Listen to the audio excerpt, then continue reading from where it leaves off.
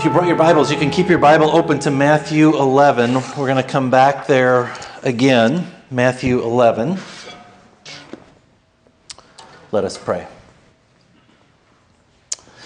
God, we thank you for your word this morning. A reminder, Lord, that you are with us, that you are all around us, that you invite us to walk with you, to rest in you. And God, as we continue to reflect on your word this morning, may the words of my mouth, the meditations of all of our hearts be acceptable in your sight. For you are indeed our rock and our Redeemer. Amen. Well, some of you know that when I was a kid, I was not a very good athlete. I tried a lot of sports. I tried football, basketball, baseball. I grew up in Minnesota, so I tried hockey and skiing and several winter sports, but I wasn't very good at those either. So it really just became process of elimination. And finally, I got down the list, and what was left was running. And I thought, how hard can that be? And so as a sixth grader, I tried out for the cross-country team, and I made it. I actually made the cross-country team. Everybody made the cross-country team, right? Yeah, and I made the cross-country team, and I just, I kind of had the attitude, well, how hard can this be? And I'll never forget my first cross-country meet. It was in Rochester, Minnesota, and I was there at the starting line, and I hadn't really trained a whole lot. I hadn't really run a whole lot, and I just thought, again, how difficult can this be? And so when the gun went off, and there were hundreds of middle schoolers, we raced across this big open grassy field. The gun went off, and I just sprinted out in front. And pretty soon, there were, 10, 12 of us out front. And, we were ahead of just hundreds and hundreds of people behind us. And I thought to myself, finally, a sport that I can really do. And so about half a mile into it, I'm feeling pretty winded. I'm feeling pretty tired, and I'm having that conversation with myself. I'm still in the lead pack, and we're just flying along. And I thought, it is my very first cross-country meet. I probably don't need to win the very first one that I run, so I'll just slow down a little bit. And so I watched that lead pack go off ahead of me. Now, by mile one, I was out of gas, right? I was completely exhausted, and I kept slowing down, and more people just kept passing me. At that point in time, the goal was just to finish and not finish last, right? And I remember those last 2 miles were awful. It was just terrible. I had nothing left, and what was even more demoralizing is just watching wave after wave after wave of all these runners passing me by. And I don't think I was the last one across the finish line, but I don't remember seeing anyone come in after me. I was probably laying on the ground in the dirt somewhere. I don't know.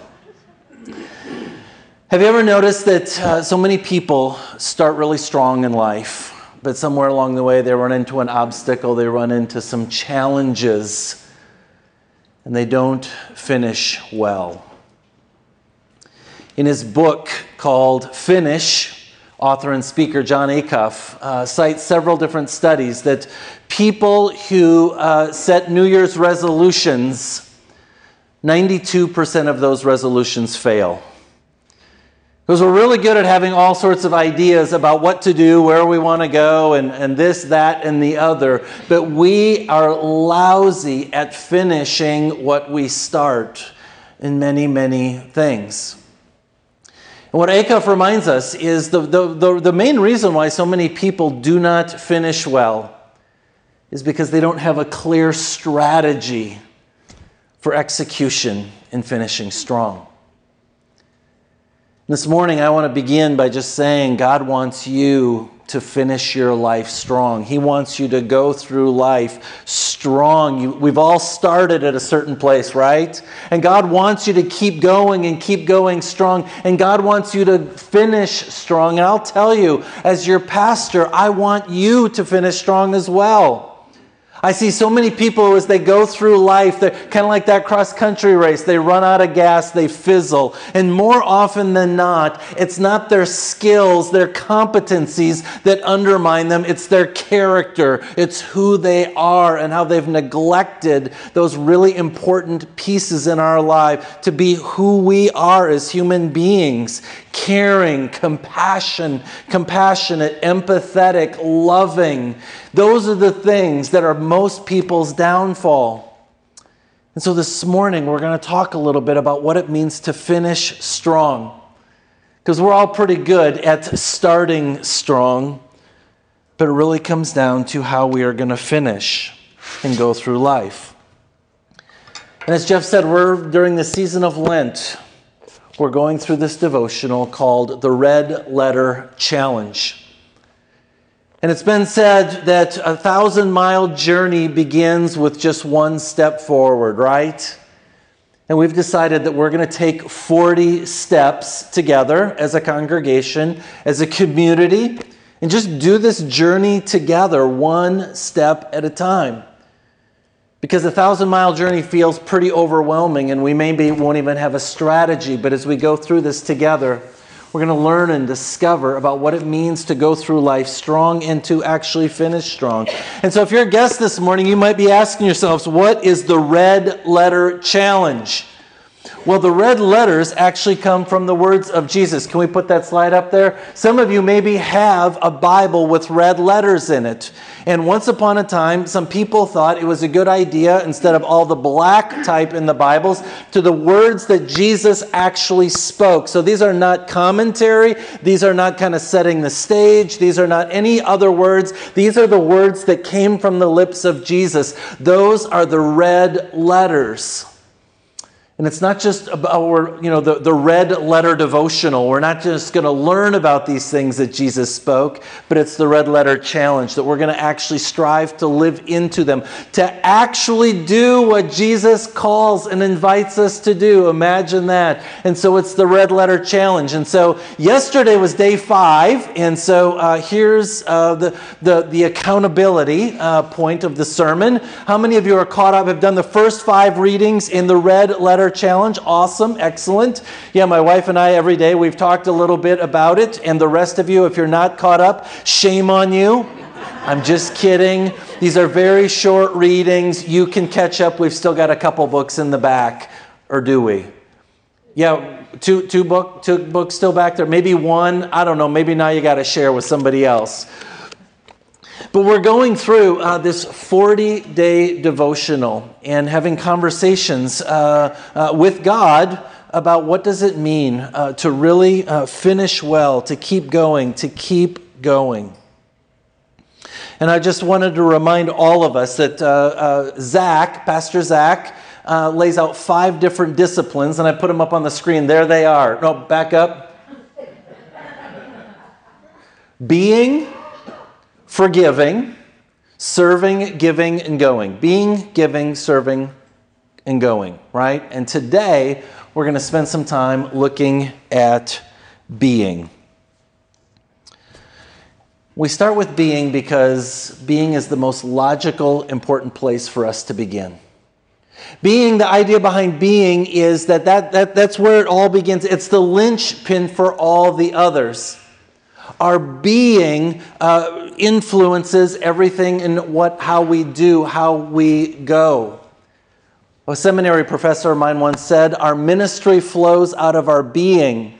He said, you need to pay attention before you learn Greek, before you learn about Scripture, before you learn about church history, before you learn about what leadership in the church. You need to first learn about being with Jesus and spending time with Jesus. It's about your character, because if we can't be with Jesus, if we can't rest with Jesus, we are going to struggle with everything else. Somebody else once said to me, you can't give what you don't have. Let me say that again. You can't give what you don't have. And I like that, and it makes a whole lot of sense, right? So you cannot give to someone joy and happiness if you're a Debbie Downer, right? If you're a person that's down all the time, you can't give joy and happiness. You can't give hope to someone else, if you are an Eeyore, you wander around, oh, everything's bad, right? You can't give love to someone else if you're not a loving person. You can't give what you don't have.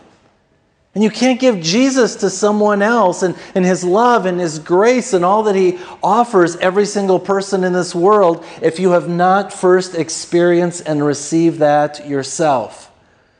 And being is one of these really difficult things because we spend most of our lives focusing on our skills, our competencies, those things that help us in our jobs, in our professions, those things that help us to navigate through life. But oftentimes, it's the skills that are most important that really help us to finish strong. It's our character. It's who we are and how we are connected to one another and how we are connected to God. Being is about relationship and it's about resting. Some of you know that our younger son, Q, is a college student in a school just outside of Boston, Massachusetts. And if you've ever been out to the East Coast, you know that the East Coast is a little bit different than the Midwest, right? And one of the things they've got out in Massachusetts, if you travel along, especially along the rivers, you'll see that rowing is a very popular sport. And so I was looking into rowing a little bit, and rowing is a whole lot, there you go, it's a whole lot like his college actually has a rowing team. He's not rowing, for goodness sake. He's barely studying, let's be honest, right?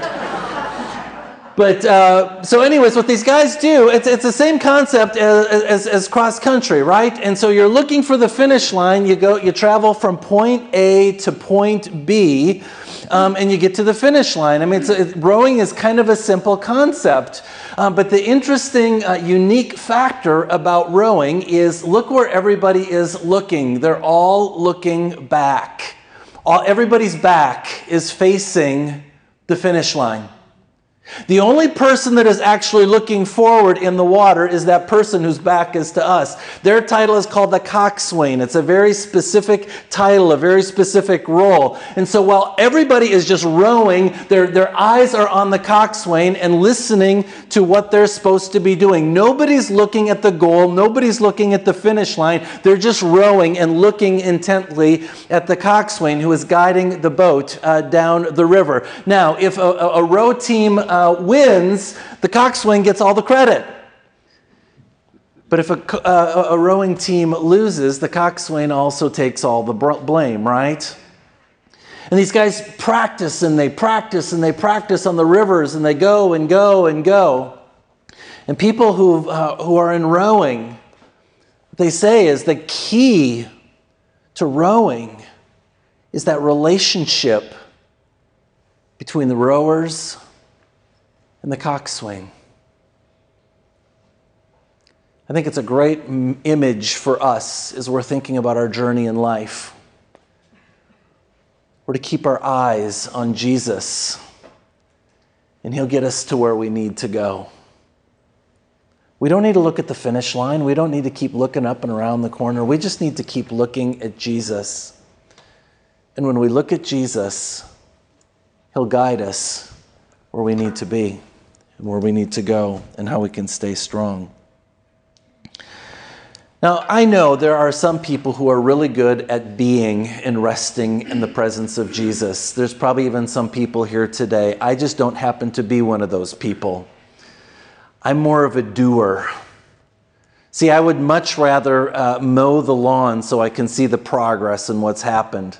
I'd much rather paint a room so I can say, that room looks so good. I would much rather plant a garden because, the flowers and the vegetables, and I can see the progress and I can see how things are moving along and getting better and better. Do we have any other doers here, or is it just me? Yeah, I love to do. And it's really difficult for me to just rest. Because resting and being with Jesus focuses on all those intangibles. It's about thinking. You don't see me thinking, right? It's about feeling. You don't see me feel. It's about all that work that happens inside of us. That's what it means to rest and be with Jesus. It's just being present with him. And this is difficult for many of us.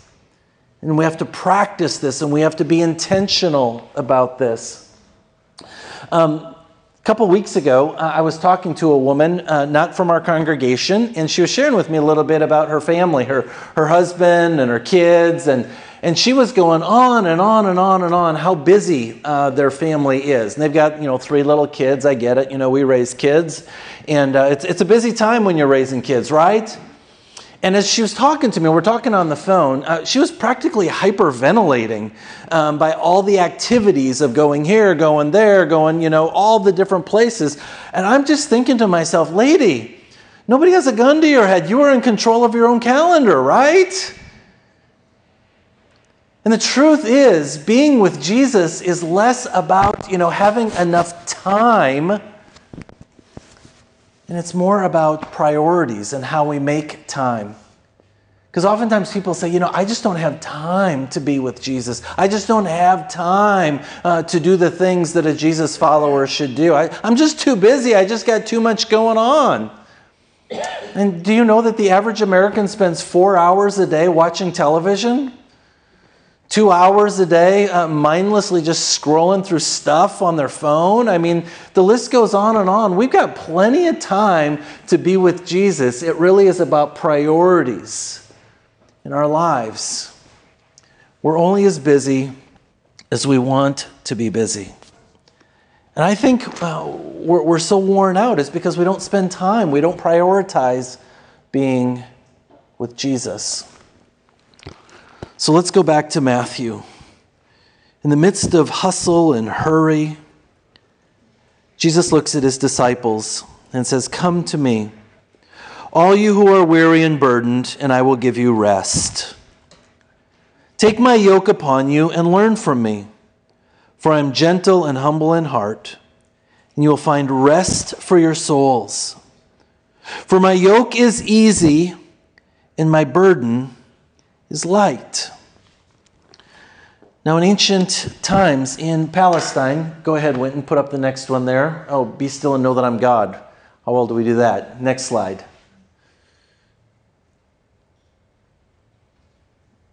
There we go. Back up.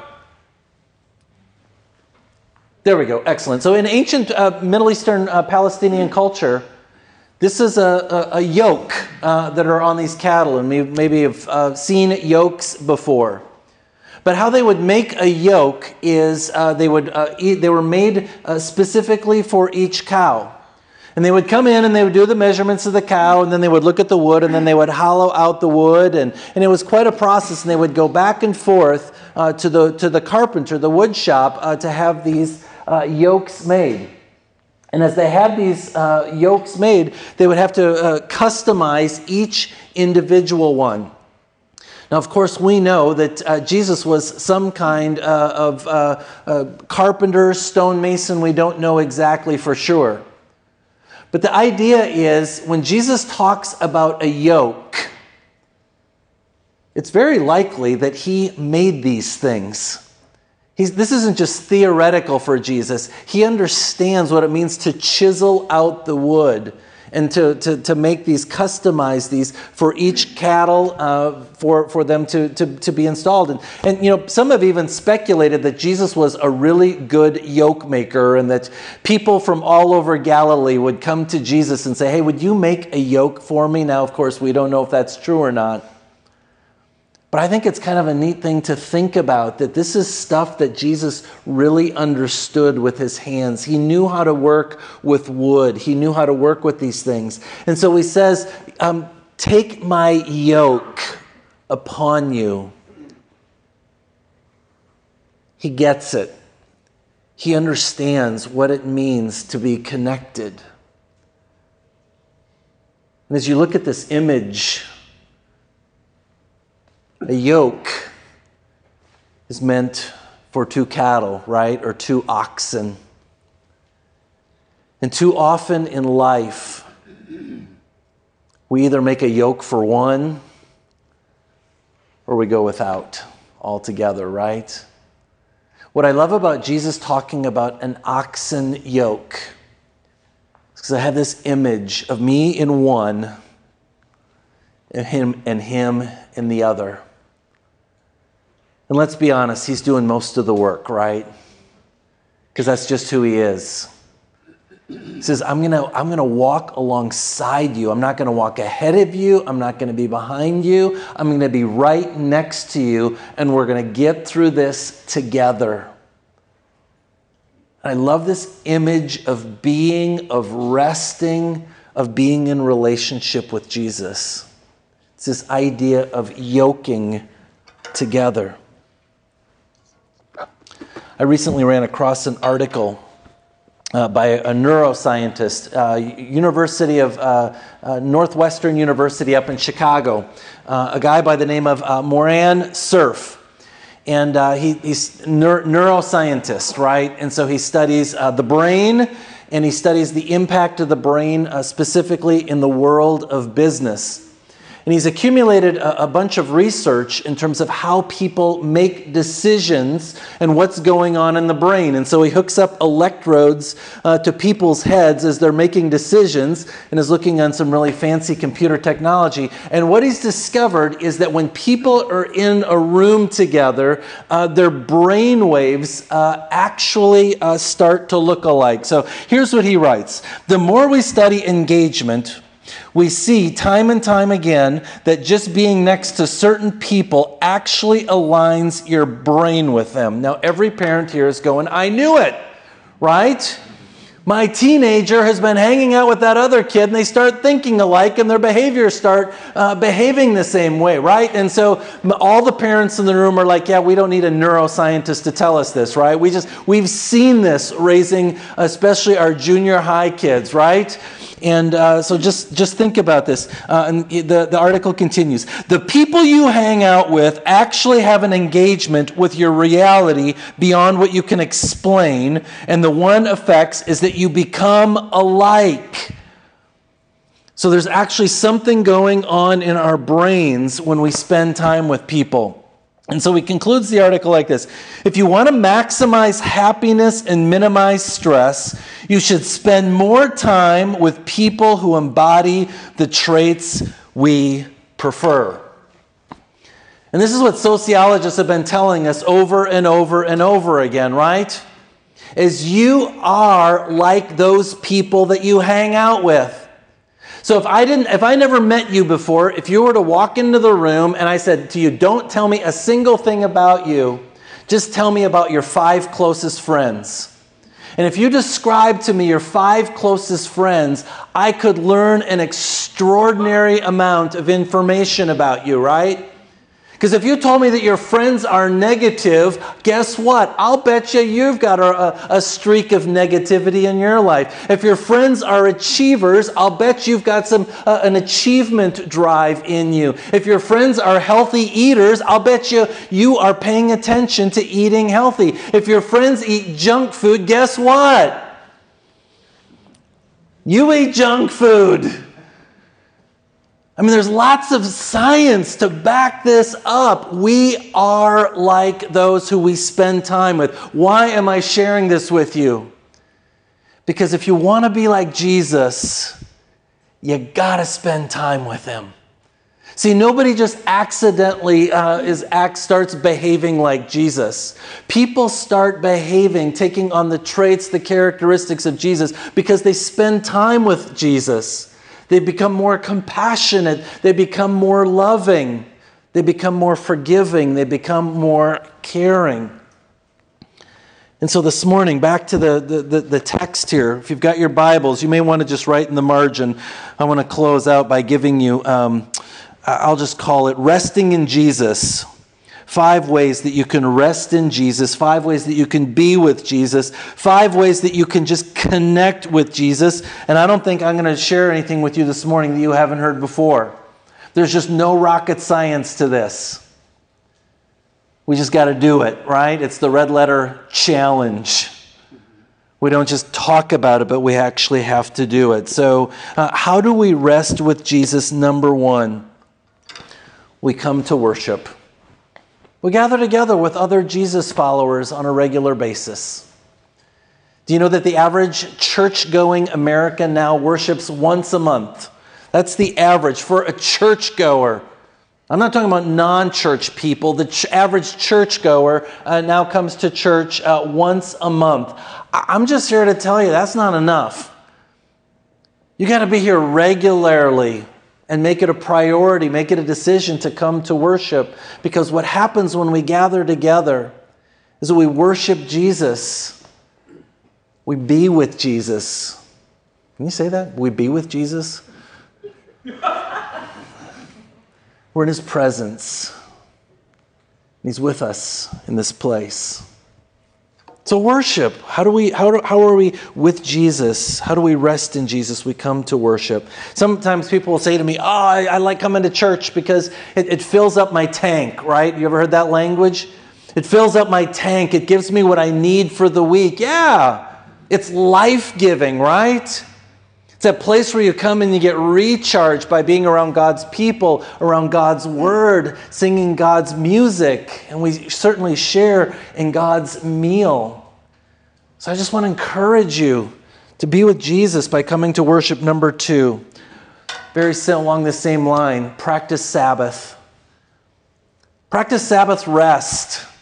We did a whole sermon series on this last summer, and it was really fun, really interesting to have conversations with you all. I think most of you didn't really believe me that this was really an important part, an important theme in Scripture. But remember, it goes all the way back to Genesis, when God created the world. Remember when God created over those 7 days, there was evening and there was morning. When do our days start? About what time do our days start? Here, now. Yeah, it depends on when you're getting up. Some of you guys are get up really early, right? 5, you get up at 5? No, the day does not begin at 5, Karen. For normal human beings, maybe 6, right? But we kind of tend to think of, the day begins when the sun comes up, right? Or thereabouts, or maybe we get up a little bit early. But this is not a Hebrew idea. The Hebrews believed that the day begins when the sun sets. And you see this in Genesis. There was evening and then there was day. And so what do you do at the evening time when the day begins, according to a Hebrew person? You share a meal together. You sit around, you have some conversation, you read Scripture, you pray together, and then my favorite part, after Netflix, you go to sleep, right? And so in a Hebrew mind, the first part of your day is resting. You literally go to sleep, and then you wake up, and then you go to work when the sun comes up, right? The first part of your day is family time and relationship and connection and rest. Go read Genesis 1:1 again. This is how God created us, to rest. Or think about when Jesus rose from the grave. It was Sunday, right? Was that the last day of the week or the first day of the week? It's the first day of the week, right? We often think, Sunday, I got all those projects I need to get done before Monday going back to work, right? Sunday is the first day of the week. Why did we gather here this morning? Because we believe in giving our first fruits to God, our time. But we start our week together as a community thinking to ourselves, God, before I get busy and with all the crazy stuff at work, in school, in life, and the busyness, I'm just going to rest. I'm going to first come and be with my people. I'm going to be with you. I'm going to rest. And then Sunday afternoon, I'm going to take a nap, right? I mean, that's how God designed this. Jesus rose on the first day of the week. You need Sabbath rest. Some of you need to go watch those sermons again, all 5 or 6 of them that we did. Number 1 is worship. Number 2 is practice Sabbath rest. Number 3, read Scripture. Read Scripture. How do we connect? How do we be with Jesus? We read His Word. Listen to what He has to say. Now, how many of you have read this morning already? I was up like you, Karen. I was up a little bit early this morning. So those of you who read the Red Letter Challenge this morning, what book of the Bible did he quote? Do you guys remember? Ezekiel, right? So he quoted from Ezekiel, and just 8 verses. That was it. 8 verses is your Bible reading for today if you haven't read it yet. I think most of us can handle 8 verses from the book of Ezekiel.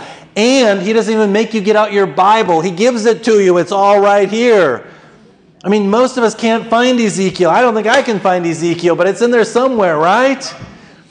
But Zach gives us Ezekiel right there, 8 verses. When we read Scripture, if you're new to reading Scripture, it's not about quantity. It truly is about quality. And Zach gives us these nuggets of reading from these 8 verses from the book of Ezekiel this morning. Read your Bibles. If you want to be like Jesus, you got to hear from his word. Number 4, prayer. Have some conversations with God. And again, like reading Scripture, it's not about how long you pray. It's about the quality of your prayers. Just spend some time with him. This is really important. 2 years ago, we spent all of Lent looking through at the Lord's Prayer. And for 6 weeks, we talked about, we called it a beginner's guide to prayer. And again, all these sermons are online, so you can go and look at them and listen to them again. But it's just, how do we do this? How do we hear God's voice in our life? How do we have a conversation with God? How do we connect with God? And then last year, you might remember, we did, again, during Lent, a 6-week sermon series on hearing the voice of God. How do we listen to God? What are the ways? And I understand this is not an easy thing to do, to pray, to be in conversation with God. It takes some practice, but I think sometimes we overcomplicate it or make it into something much, much bigger. But if you want to be in the presence of Jesus, you need to pray. And then the last one, number 5, to be in the presence of Jesus, to rest in Jesus, is to get together with another group of Jesus followers. Gather together in a circle with some other people who are following Jesus. Remember the neuroscience? We start behaving and thinking like those other people that we're around. It's important that we're spending time with other Jesus followers. And this, of course, is one of the reasons why we're doing small groups during Lent. And we do this very intentionally, unlike my cross-country race in 6th grade, where there's a lot of strategy behind this. We just meet 6 times. It's a way for each one of us to kind of just dip our toe in the water and say, ooh, what if I don't like those people, right? Or what if I have to say something? Or what if I don't know something? Or what if I look foolish? And so we just say, okay, 6 times, get together. If it doesn't work out, you guys never have to talk to each other again, right? Maybe other than sharing the peace on Sunday morning worship. I don't know.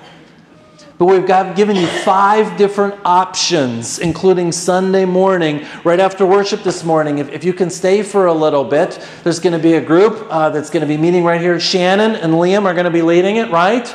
If you know Shannon and Liam, you know that's going to be a pretty good group, right? And they're just going to be together. And they're going to pray together and talk about, what does it mean to be with Jesus? And there's several other options. You can sign up at the clipboards. Hey, praise God, some of our small groups are full already, but I know that there's some open spots. I just think this is so important. It's interesting. So just want to close with a final story. One of the things we've been really thinking about as a leadership team here at Faith is how we can be investing in growing our young people, right? We just really want to grow younger as a congregation. And we just love having kids in worship. We love having babies in worship. We love having all the little ones running around in worship. And so we're asking ourselves over and over and over, what can we be doing? How can we be investing in young families, in young adults? Because it's just so wonderful to have these young people in our midst for us oldies, right? Isn't it great? Yeah, and so I've been asking very intentionally just other people who are part of other congregations, hey, what's your secret sauce? How do you just, how does this work for you guys? How do you attract these young people? How do you keep these young people? How do you engage these young people? So I've been having conversations with several young people, and this past week I had another one. And there's a particular church in town, and it's probably not a big church that you're thinking of, but they are tearing it up with young people, with young families, with college students. And so I've now sat down with a couple of their young people and said, What's the deal? How do you do it? You guys have great preaching, great teaching. Is your music awesome? Just tell me what it is. And I'll call him Jim. I met with Jim this week, and he said, you know what? It's fine. Worship is fine. Preaching is fine. Music is fine. He said, but you know what got me connected? When I was a college student, someone invited me to be a part of a small group. He said, I got to tell you, it changed my life. I had never experienced anything like this before. He said, when I was in college, I was in the party scene. I was not following Jesus. I grew up in a church, but I took a break when I went off to college, and I was full on the party scene. He said, in the midst of all that, somebody invited me to be a part of a small group, and he said, it absolutely changed me. He said, within 6 months, I developed relationships with those people in that small group at church, far deeper, far more profound than most of my friends that I grew up with and played sports. We knew stuff about each other. We did stuff. He said, but these people knew me, and they know me. No way would I ever leave my church. They're my people. They're my family. There it is. It's about relationship and connection, inviting people in and keeping people connected and growing. And his faith has grown so much. And this is a church that's planting other churches around the area. It's like, wow. Sounds like the Bible, right? It's not complicated, right? Just no rock bands, no crazy gifted public speaker preacher. It's just people getting together in homes, studying God's word, praying together and in relationship with one another. And in their midst, there's Jesus. They're just being with Jesus as they're with one another. Let's pray. God, we thank you that you've invited us to come to you, to rest. Lord, to just give up on our struggle of trying to do life alone. But God, you've invited us to be yoked with you, to be connected with you. And you promise, Lord, to help us journey through life, to continue to be strong, and to finish strong. And so, God, now as we continue to worship you through the giving of our tithes and offerings, and through receiving your Holy Communion, we pray, Lord, that we would just rest in you, in your very presence in our lives. In Christ's name we pray. Amen.